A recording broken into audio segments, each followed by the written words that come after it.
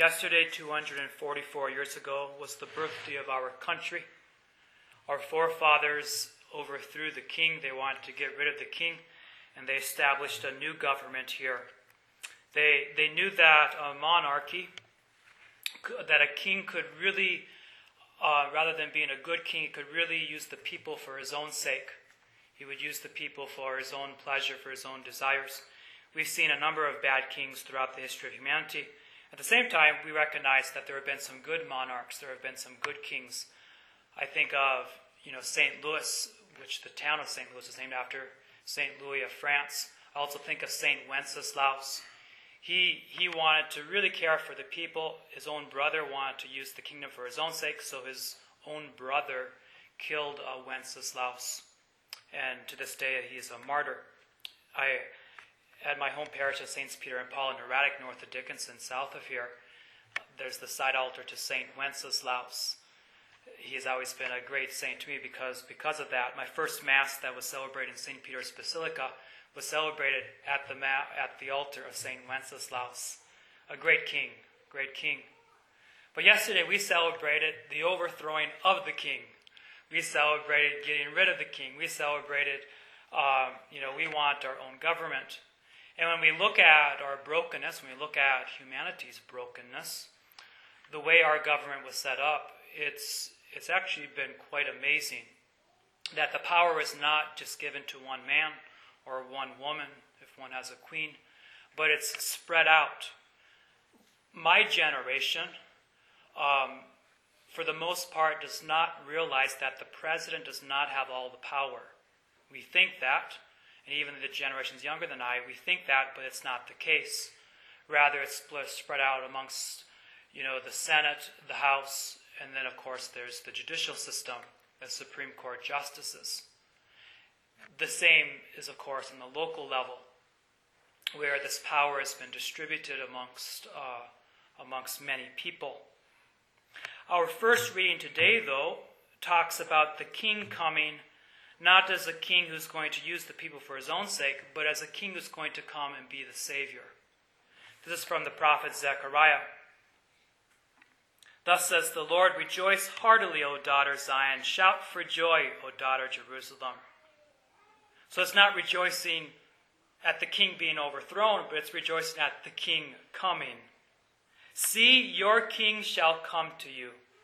A just Savior is he, meek and riding on an ass, on a colt the foal of an ass. And listen to what this king does. He shall banish the chariot from Ephraim and the horse from Jerusalem. The chariot, of course, is this instrument that is made by people to bring about or to go into war. One can run around on a chariot pulled by horses very easily, and one can mow down peoples. The horse is going to be banished from Jerusalem. The warrior's bow shall be banished. And listen to what this king does. He shall proclaim peace to the nations. He shall proclaim peace to the nations. When we look at what's happening in our culture right now, it's not a country problem we have, but it's a person problem we have. It's a people problem. Because when peace is within our hearts, we then bring peace to our families. If peace is in our families, we then bring peace to our community. We bring peace to our town. We bring peace to our state. We bring peace to our country. But if we have a person problem, if we don't have peace within our hearts, then that goes and overflows into our family.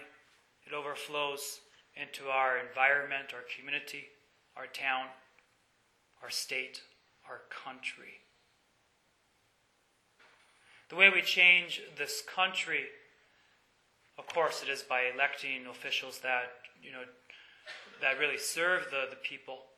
But more so, it's living in the peace of Christ within our hearts. At every Mass, right before the great sacrament of Holy Communion is received, we hear the priest pray the prayer, Lord Jesus Christ, who said to your apostles, peace I leave you, My peace I give you. Look not on our sins, but on the faith of your church, and graciously grant her peace and unity in accordance with your will, who live and reign forever and ever. We desire peace. We desire that within our hearts, and as we receive the whole Eucharist with great faith, with great love, then we're able to have peace. After the priest says that prayer, he looks up at the people and he says, "The peace of the Lord be with you always." The church desires that we have peace in our hearts because that's how a culture is transformed. When we look at Europe, the many countries in Europe, how did Christianity come to those countries? It wasn't coming in by war.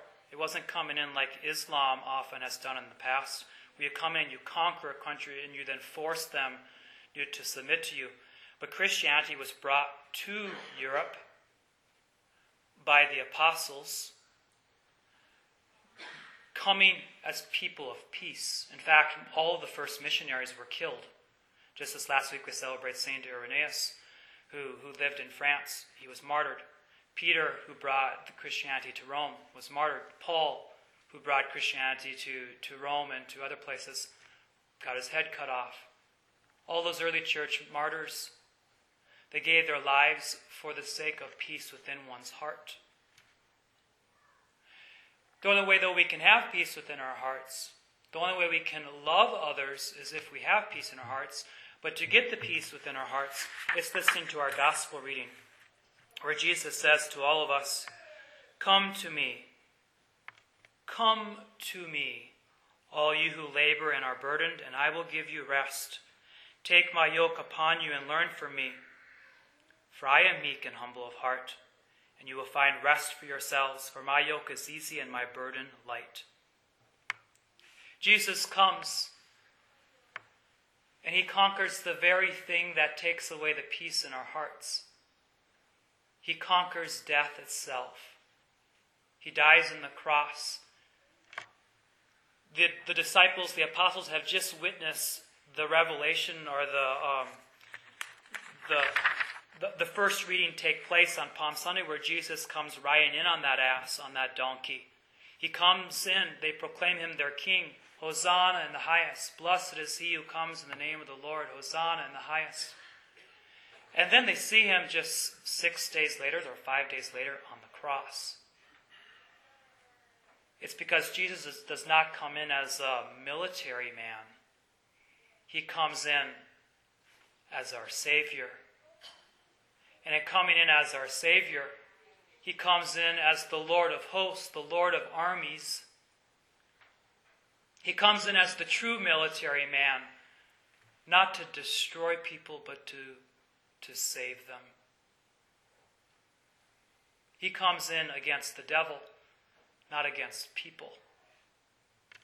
So we turn to the Lord at this Mass and we ask him for peace within our hearts. We come to him, we bring our struggles, we bring our burdens to him.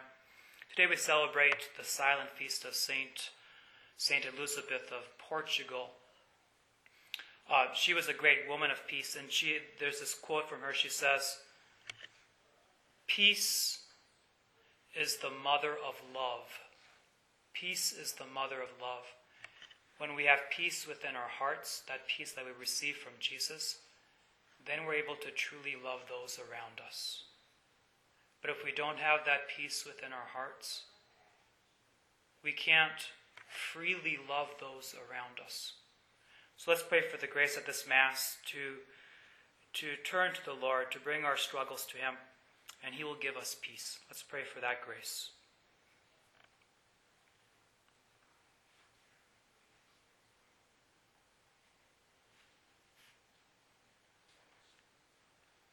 At the end of today's Mass, we're going to have a few minutes of Eucharistic adoration, as well as the blessing of crops, fields, gardens, etc.